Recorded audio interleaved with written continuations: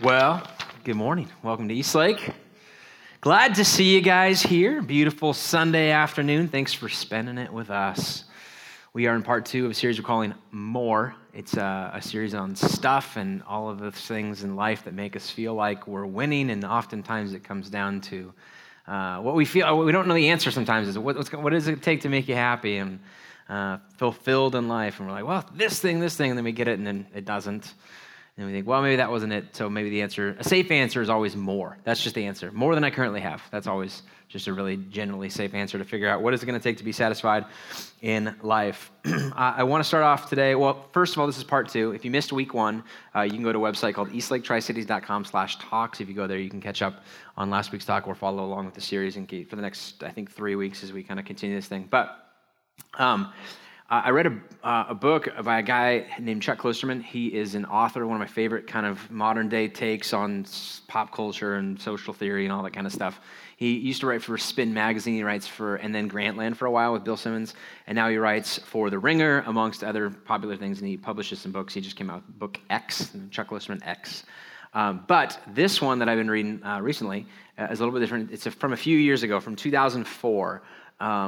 But in it, he talks about something that was kind of a modern phenomenon at that time, and this is going to kind of date some of us, but how many of you guys remember the video game called The Sims? Anybody remember The Sims?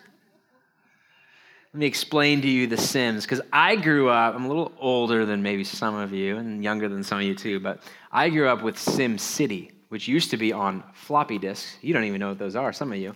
And you would put it into your Apple II computer, and it would then create, actually, I don't think it was Apple II. I think it was even past that, but like super 2-bit graphics, if there was such a thing. And it was like the future, it would be like how to run a city, Sim City.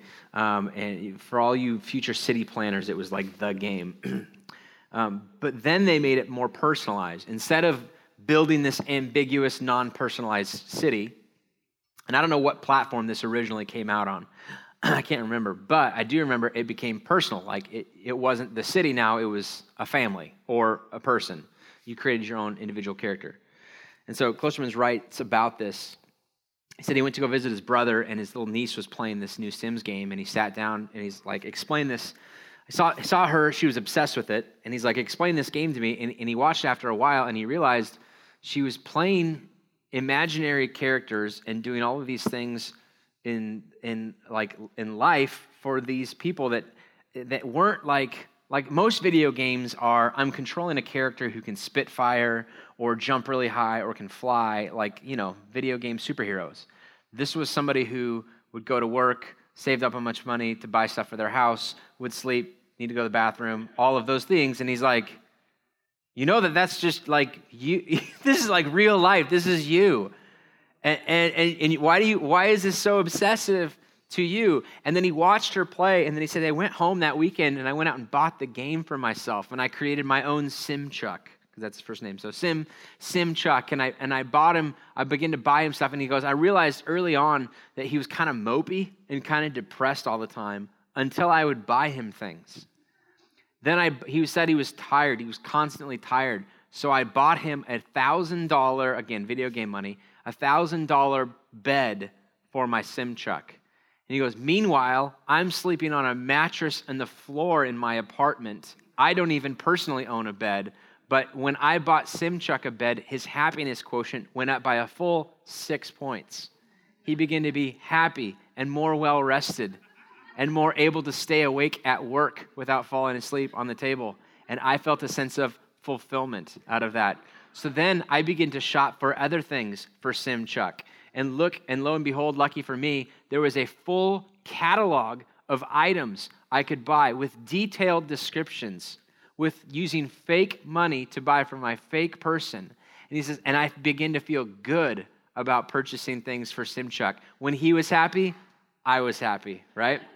Let me read you this description. He goes, the reason so much effort has been placed in the promotion of fake Sims merchandise, because he says the catalog was detailed. It wasn't like bed, $500. It was like plush bed with duck feathers and and it would be describing a plasma TV, 1080p with 6 HDMI inputs. He's like, listen, this is a video game. You should not have spent that much time on detail, and they did.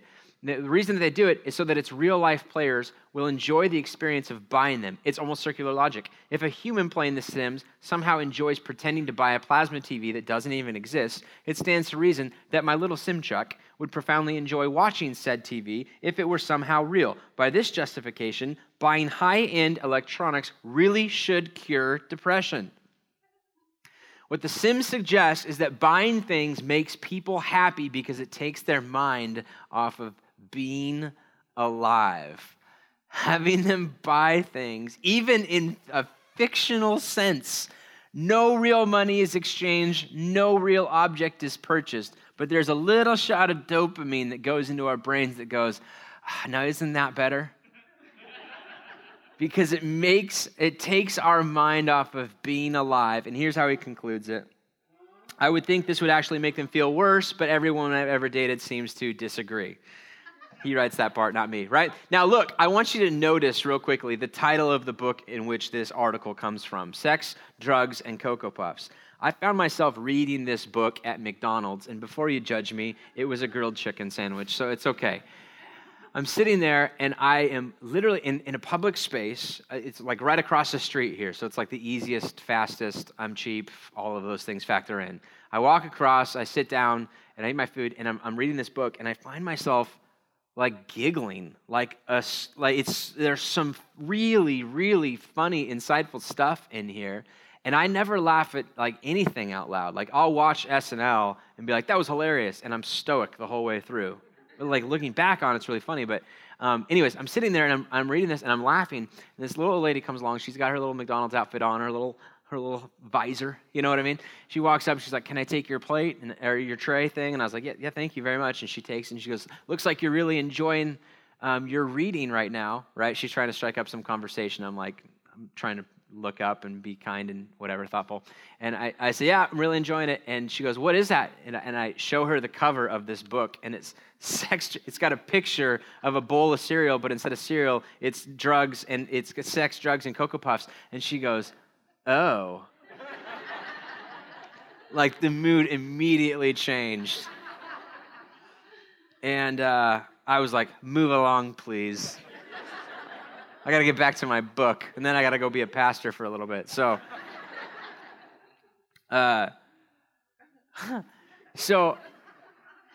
so in light of all of this, in light of Simchuck and his purchases and that little feeling of like fake buying, but it still translates, it still works, at least to some degree. The question that we asked last week when it comes to the answer of more is simply this: what is it that you really want in life? What is it that you really want in life? We said this, that sometimes we miss out on what we really want because we're distracted by what we want.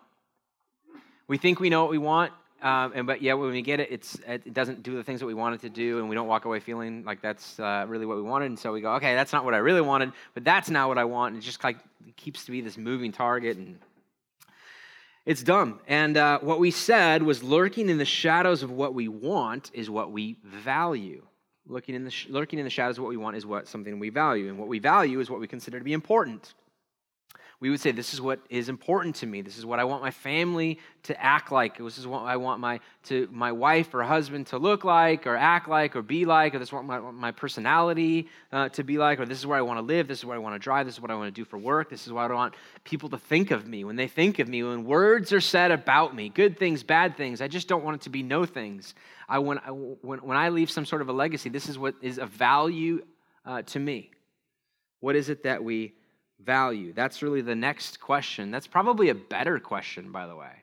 Not is it what you really want, but what, if we actually follow that to its conclusion, leads us to ask the question, well, then what is it that you really value. And you can't flip these around, by the way, because if I were to ask you, what is it that you value? You would have only positive things to say. You would have really like good character building things: integrity, honesty, love, compassion, generosity. We know the right answer, especially because you're in church and you're a pastor.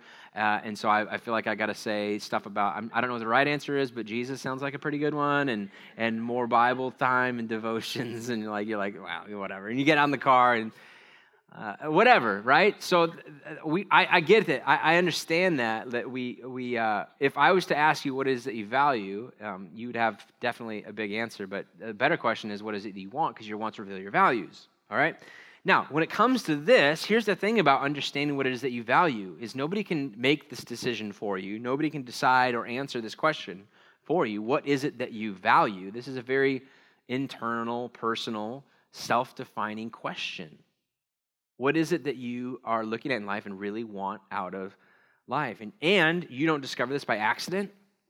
You don't discover what you really value in life by accident. And slightly more controversially, I don't think you do valuable things by accident. Here's what I mean by that. Like, when we prop up all of these things that are important and we feel like are special and this is what we want to be known for, oftentimes we don't default into those kinds of modes of thinking. We default into things that we want, things that are more immediate. We would say we value things that are more ultimate, but we live our lives in a pattern that pushes us towards the immediate. And oftentimes we sacrifice the ultimate for things that are immediate in this way. Now, I know that can be like, you can hear this, and what I'm going to talk about today is a passage that talks about how you tend to, no, you don't tend to. The author of what we're talking about says, you left by yourself, if you got your own way every single time, you would oftentimes get in your own way of acquiring or inheriting the future that you want.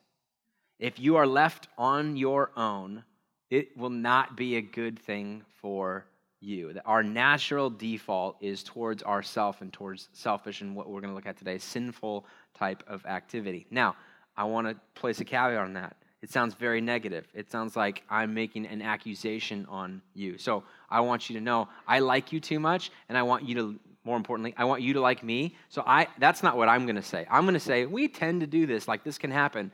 Paul, as we're going to discover, says this is what happens. He doesn't allow any gray area. I'm going to give you some gray area when I talk. Usually, you tend to. This kind of usually tends to happen because I like you too much, and I want you to like me. But there's a hot take from Paul where he does not allow for any space like this. He is going to say, no, this is human nature. And he writes it from an autobiographical standpoint, as we're going to look at today. He's basically saying, this is me, but more importantly, this is not just me. This is a little bit about us. Let's talk about the human psyche and the human personality and what it means for us collectively. This is an all skate in terms of what Paul is talking about, all right? So Paul is writing a letter to a church in Rome. It's called the book of Romans. It's a very in-depth book. The history behind the Roman church is that it got started just about 30 or 40 years after the resurrection of Jesus. And we don't really find out in Scripture who started the Roman church. Maybe some people like moved there from some other cities and then begin to talk about who this Jesus character was, what he stood for, what he taught, and who, and the fact that he rose from the dead and was the very incarnation of God. But a lot of times, what we find out in the early churches through Scripture is Paul goes to Corinth. He goes to Thessalonica. He goes to Philippi, starts churches, writes letters back and forth. That's why we get Thessalonians. That's why we get the Corinthians. That's why we get Galatians. But in Romans, Paul doesn't go to this church. He probably doesn't even know these people. He's writing as an apostle from a leadership standpoint, from a structural leadership standpoint of the church, but not with any personal connection to these people. And so what we find is not a lot of stories that begin. A lot of his other story goes, I, Paul, apostle of Christ, greet you, brothers and sisters, especially sister this, sister so-and-so, sister, brother so-and-so who did this and that and the other thing. In Romans, he just dives right in, and his language tends to be a little bit more philosophical. It's almost like he's trying to impress them or not waste any time with superlatives or anything like that. He's going in full bore, and he's trying to lead them into a better understanding of who we are in Christ, who we were pre-Christ, and all that kind of stuff. So Romans chapter 7 shows us a little bit about our status as just kind of human beings in relation to a perfect God. It comes in a section, Romans 6 through 8, so 6, 7, and 8, kind of do like this long path towards creation, the depth of the sins of man, and then restoration, that God calls us his children in Romans chapter 8. It's going to seem a little bit dark. It's a subset from a very more complete section, but I think it's important for us, and we're going to look at another section like that a little bit later on. But Romans chapter 7, verse 15, here's what it says. Now, here's a warning again. It's going to feel a bit like a friend who's been waxing philosophical and probably needs a bottled water on the next round of drinks and not anything else, okay? It's also going to sound a little bit Dr. Seuss-y, okay? So if you like Dr. Seuss, you're in for a treat. Here we go. For what I am producing, I do not know. I do not like green eggs and ham, right? For what I am producing, I do not know. Another translation is this: I don't know what it is that I do. I don't know what it is that I'm doing. I don't know or my translation, Brent's translation, I don't know what the heck I'm doing in life, it brings it down to super relatable for each and every one of us. We have all done some things. We're on the drive home and on the walk home, and the next day, the next morning, and we wake up and we go, what the heck was I thinking? In fact, here's what I want you to do. I want you to turn to 3 people right now and tell them one thing that you did. No, I'm just kidding. I'm not going to make you do that, right? Like this confession. But here's the thing. If I asked you to turn to somebody and be like, the last time I did something, I was like, wow, what in the world was that about? I can't believe that I did that. You would not have to go back that far, would you? You would not be like, well, 6 years ago, back when I was 18. I mean, it was college, right? And then your spouse or boyfriend's elbowing you going, you mean Friday? You know what I mean? Like, we don't have to go back all that far to realize if I could go back and change something, I would, because I don't know what I was thinking. Why did I wear that? Why did I buy that? Why did I say those things? Why did I think those things? Why did I watch that? Why did I act like that?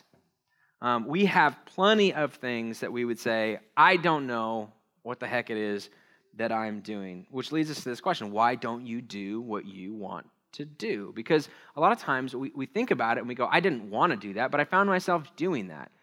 Nobody walks away going, that's what I want to do, and then I did it, and so be it. Bring on the consequences. Who cares? For the most part, we walk away going, dang it. And we have regrets because we know we don't want to do it, and yet we find ourselves doing it. Then he goes on, for it is not what I will, this I am practicing, but what I am hating, this I am doing.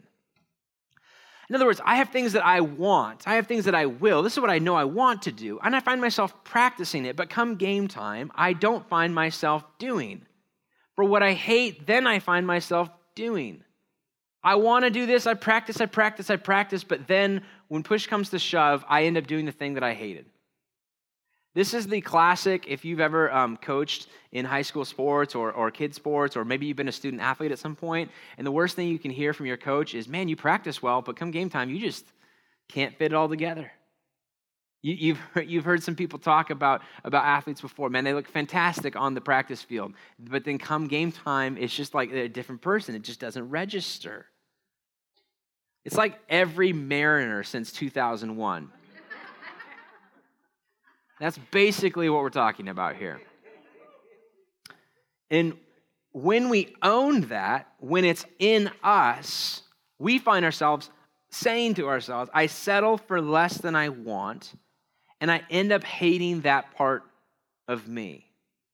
I know what I want, and yet I don't do the thing that I want, even though I practice it. I end up doing the thing that I hate, and I kind of hate that language. That hate language means, or kind of reveals this attitude towards that. I hate that piece of me. I hate that part of me.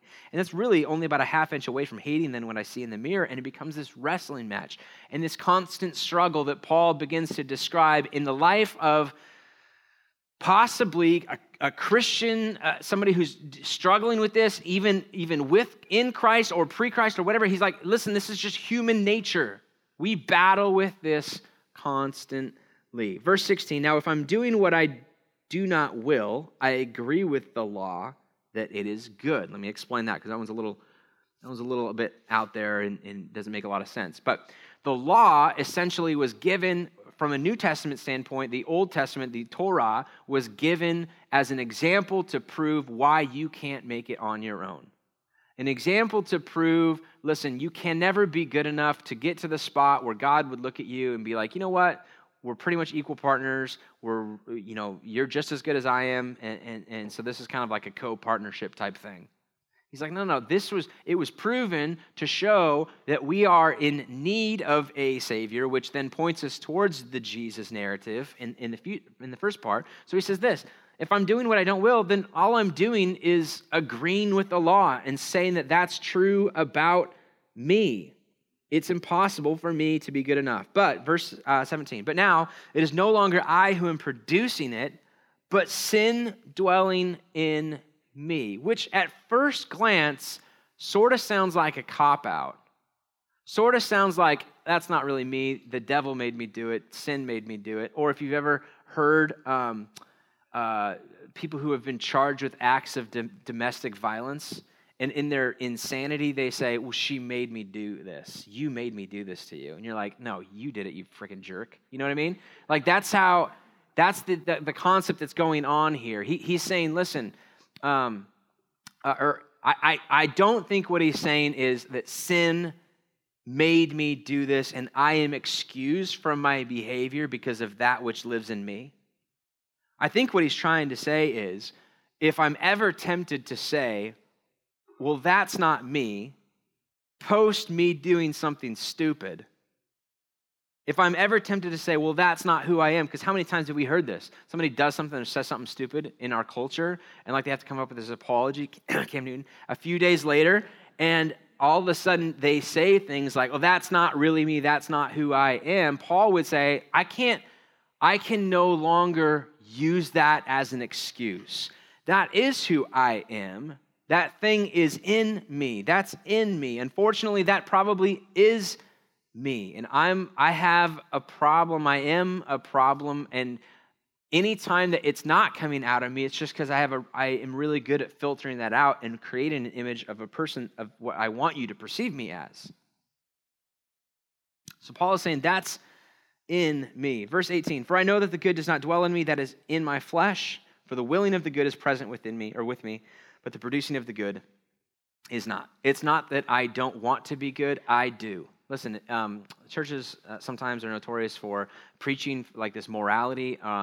For people who are walking in, you're like, you guys need to start learning to want to be a good person, because obviously they're assuming that you want to choose to be bad.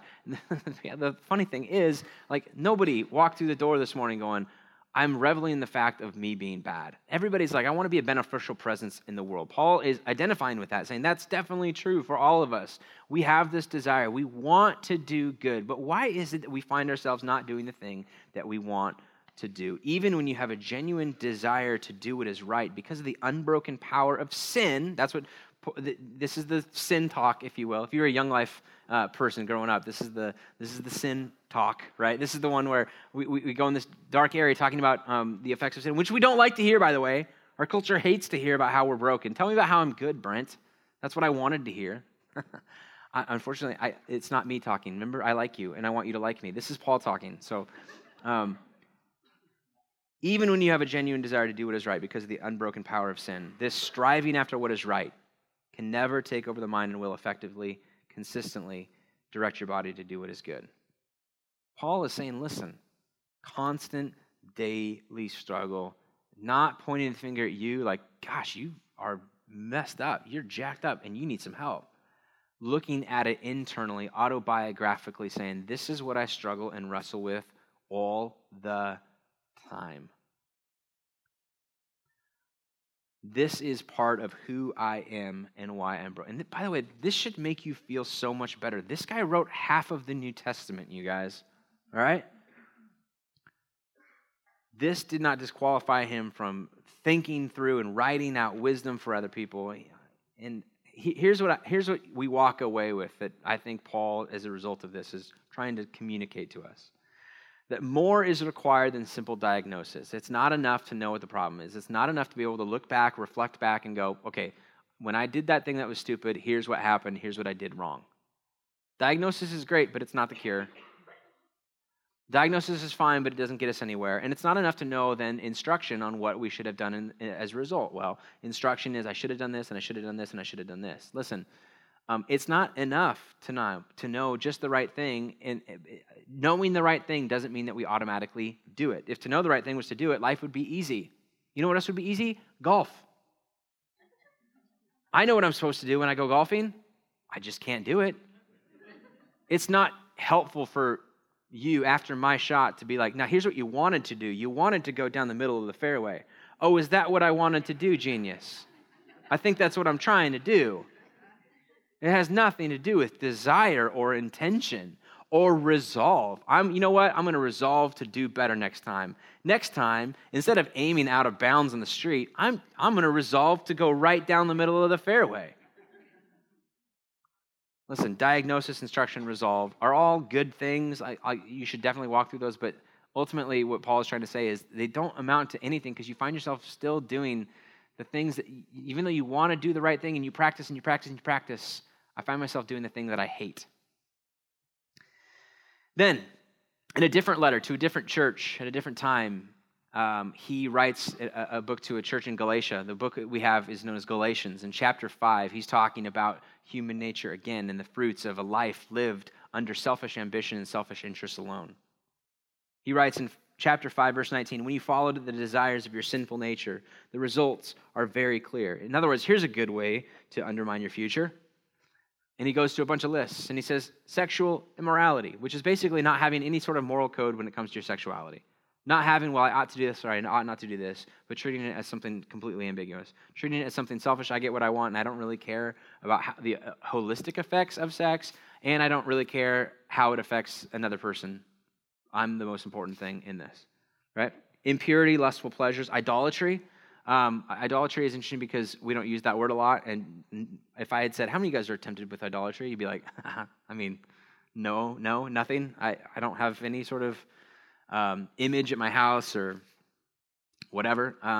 We categorize idolatry as like sacrificing to like some weird idols that we have heard about. But the reality is just things before people. Idolatry is always things before people. When you prioritize something over someone, that's idolatry.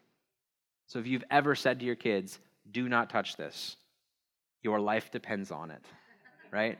When you wheel your bike in between mom and dad's car, if your handlebars scrape the side of daddy's new car, I'm going to kill you. You know what I mean? Now, caution, CPS would say, that's not the right language to use. I get it. I understand. I'm not actually going to do that. That's the words that come out of my mouth. And then that is essentially, it reveals a deeper sense of idolatry, that this is more important than you. And it comes politically, too. I mean, there's always kinds of my self-interest is more important than yours. My ability to provide, anyways, I don't want to go into too much political stuff, but idolatry is a big deal. Sorcery, right? This is the one we just, I'll write that off. I'm not really into sorcery. But sorcery, in this instance, was essentially, I know something that you don't know, and I'm going to use it to manipulate you to do something that I want. I want something from you, and I'm going to manipulate you in some way. So all the witch doctors, all of the sorcerers in Scripture are always manipulating the people who don't understand how it all works. So for us, our sinful nature, when we find ourselves settling for not what we really want, but just something that we want, we find that manipulation is a tool that helps us to get the things that we want. Not what we really want, but something that we want.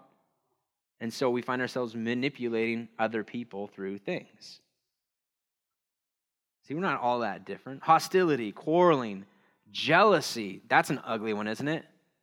What is it that's inside of us that enjoys watching other people fail? We watch other people on social media, their new business that they're starting, their new entrepreneurial thing, and you're like, I kind of hope nobody shows up. Kind of hope nobody buys it. We look at it and we stalk our exes on Instagram to see who they're now currently dating or currently married to, and then we have this looks contest with other people going, is she cute or is she not cute? She's not cute, right? Yeah, I didn't think so. See, and then we feel better about ourselves because he settled for her when he could have had me, right? You sick freak, you. Jealousy, outbursts of anger. Selfish ambition, dissension, division, envy, and drunkenness. All of these destroy unequivocally, and all of these occur naturally. Paul says, listen, this stuff is inside of you. Nobody had to teach your kid to be deceitful. Nobody had to teach your kids to quarrel. You never sat down to your kids and go, all right, guys, we're going to learn how to fight today. You guys ready? You ready for this? She's going to take something that you want, and then you're going to ask for it back. She's going to say no, and you're going to start throwing things down. Ready, go. You know what I mean? Like, they just do that. They figure it out. Why? Because Paul would say that's just in us, because it feeds our self-ego and makes us the most important thing out of all of this. So what do you do with this? If Paul says to the Romans, you got a problem, it's in you, it's in you, it's you, and then he says, and this is the expressions at which it looks like, how do you respond with this? Now, if you went back and read through Romans 8, and if you read through the rest of Galatians, because a few verses later in Galatians, he goes into the fruit of the Spirit, but a life marked that is lived by the Holy Spirit results in fruit that comes out in the form of love, joy, peace, patience, kindness, goodness, gentleness, faithfulness, and self-control. But in the book of James is, again, I'm coming back to James. I introduced him last week. He was the pastor of the Jerusalem church. He had some really insightful things to say to a group of Christians who were struggling in a culture that they experienced lots of persecution and not a lot of, the church was exploding in like Asia Minor and outside of Israel. But in Israel, it was uphill sledding, man. It was tough sledding for these guys. And so he introduces kind of like this instructions on what it's going to take to kind of survive this thing and to be a Christian in this type of community. James chapter 1, verse 14. I want you to picture the imagery. James chapter 1, verse 14. But each person is tempted when they are dragged away by their own evil desire and enticed. Dragged away. Has your mom ever showed up in a situation where you know you shouldn't have been there? She caught you. She didn't say any words to you. She grabbed you by the back of the neck, even though you're probably big enough to avoid this, right? And you're fast enough to avoid it, you're strong enough to avoid it, but she somehow, superhuman strength, she grabs the back of your neck and drags you out of that car, drags you out of that bedroom, drags you out of that bar, drags you out, and you're just like, the back of your neck, and you're like, drug away for this. This is the imagery that he's using. This is what happens. That thing that's inside of you, that sinful nature, man, it drags you where you don't want to be. Then he goes on.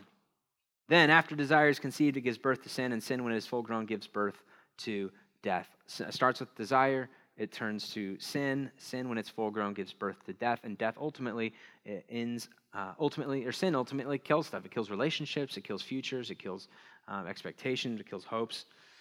And James ends then where I want to end, James 1, verse 16. He finalizes his thoughts with this: don't be deceived. As a pastor writing to his congregation, he looks them straight in the eye. This is somebody who has been there for these people, right? He meets with them probably. They share a meal together. They take communion together. He oversees their weddings. He does their funerals. He watches their kids. He counsels them when they're going through the difficulties in life. And he looks at them and he begs of them, don't be deceived. Listen, I don't want to watch you throw your life away.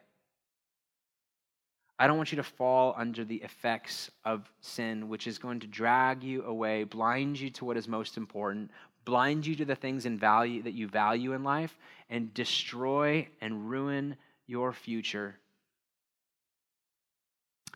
And it's not enough to want to do the right thing. It's not enough to have these positive outlooks and this positive resolve, know the instruction, to be able to diagnose the problem. Don't be deceived, my dear brothers and sisters. Don't trade ultimate for immediate. Don't trade valuable for natural. And instead of telling us what we should do instead, he almost wants to show you what it's doing to you. Because he doesn't want to put it up against this and go compare and contrast this life versus this life. He just says, if you were to take an honest reflection of where your sinful nature has gotten you in life, you can do this for yourself. You can see. This is pretty self-evident, whether you're religious or not. If you were to take personal inventory about where your selfish nature has led you to be, you could probably say that's not really what I had in mind. Paul says, yep, exactly. I get it. And it leaves us crying out for a hope. It leaves us crying out for more. And I think that is exactly what the purpose of this message and this time and this writing has been for us. Has been, I want you to sit and just focus for a week, right? I'm going to leave you without any resolve today, just so you know. I'm not going to give you like, well, here's what we get to do, and yay, and we're going to all stand and clap for Jesus, and then we're going to move on. It's not going to be anything like that.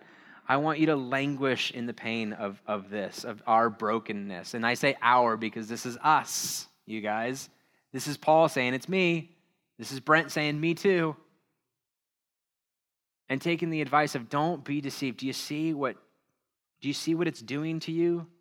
Do you see what chasing after more is doing to you? Do you see what settling for what you want instead of what you really want is doing to you? Have you carried that out? Have you seen where that logic leads? Have you seen where that road leads? You keep doing that. You keep doing that. Is that where you want to end up? That's who you want to be like? And what we've said and what I've said is the beautiful thing about Scripture for us is I really do feel like the teachings of Jesus, the invitation to follow in the footsteps of Jesus, points us towards the things in life that are truly, truly valuable and truly worth following. Now, you can agree to pass on that for now, right? You can. We're a church that welcomes people from all different walks of life, and you don't have to be convinced this moment or whatever. I'm just telling you that's the platform by which, if you come here and are a participant in what we do like this, that's the assumption that I'm making. I want to point you towards something that's bigger and better, because I really truly believe that following Jesus will make your life better and will make you better at life. Why? Because he'll point you towards the things that are ultimate and not towards things which are simply immediate. And every week it'll be a struggle, and every week it's a battle, and every week we walk in and we limp in and we're like, all right, point me towards something, lift my eyes up, help me to see things that are ultimate, remind me what is most important for me. So the question, or the point, and this is what my prayer for every one of you, just like James would sit in front of his people and say, please don't be deceived, don't be deceived, don't be deceived. My prayer for you, my prayer for me, my prayer for all of us together, that this is us, is, Father, give us eyes to see. Give us eyes to see the implications and how all of this plays out should I continue to allow this type of a lifestyle, all of those things that we listed up here, to continue, to be unchecked in my life. So 3 closing questions that I think I pose them as discussion questions. That you start by figuring out for yourself what the answer is, and then you work through them, hopefully, with somebody that you know, love, care about. Maybe it's a family member, maybe it's a spouse or a girlfriend or boyfriend, or maybe it's a small group or something like that. Here's question number 1. What is most important to you? What do you think are the things in life that you value most? Number 2, what keeps dragging you away? Now, you may not answer this one honestly to random people.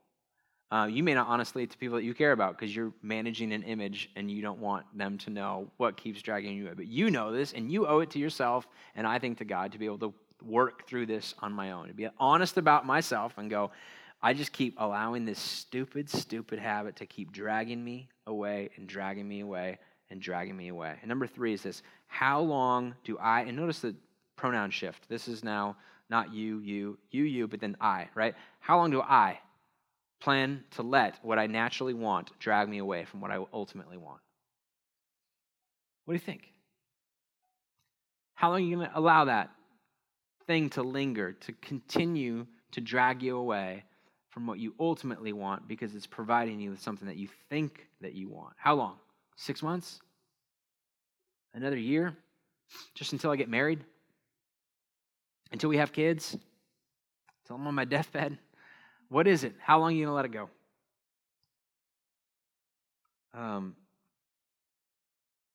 The funny thing about this when it comes to just until I get married is there are some behaviors that we think, well, they'll stop when I say I do. I do doesn't mean I magically stop doing the things that I'm currently doing. I may pause it for a while, but eventually it rears its ugly head and it begins to destroy relationships just like it always has before. So my prayer for you is don't be deceived. Give us eyes to see. Let's pray. Father, that is our prayer, man. We so desperately are trying to navigate through life, trying to make sense of all of the things in life that are around us and going on with us. And forgive us for those times where we have, in spite of all the complicated nature of life in and of itself, made it even more difficult for ourselves, which is so stupid, by doing all the things that we know we don't want to do. And we wish that there was like this magic button we could push that would make all of that go away and give us good resolve moving forward, and it's just not there. I think that what you talk about is like it's this constant struggle through human nature. And so we ask, we beg, and we plead, and we live with this for a little while so that we can go, man, what am I going to do with this? What am I going to do about this? Until we put ourselves in that spot, then we'll never really truly be open to hearing what it is that Jesus offers us. So my prayer for this week is simply that we would live with this, that we would allow this concept, this thought to linger, and that you would then put us in a position to be open and receptive to the hope that I think is provided through your Son, Jesus Christ. So give us the wisdom to know what to do with all of this, courage to act on it in your name. Amen.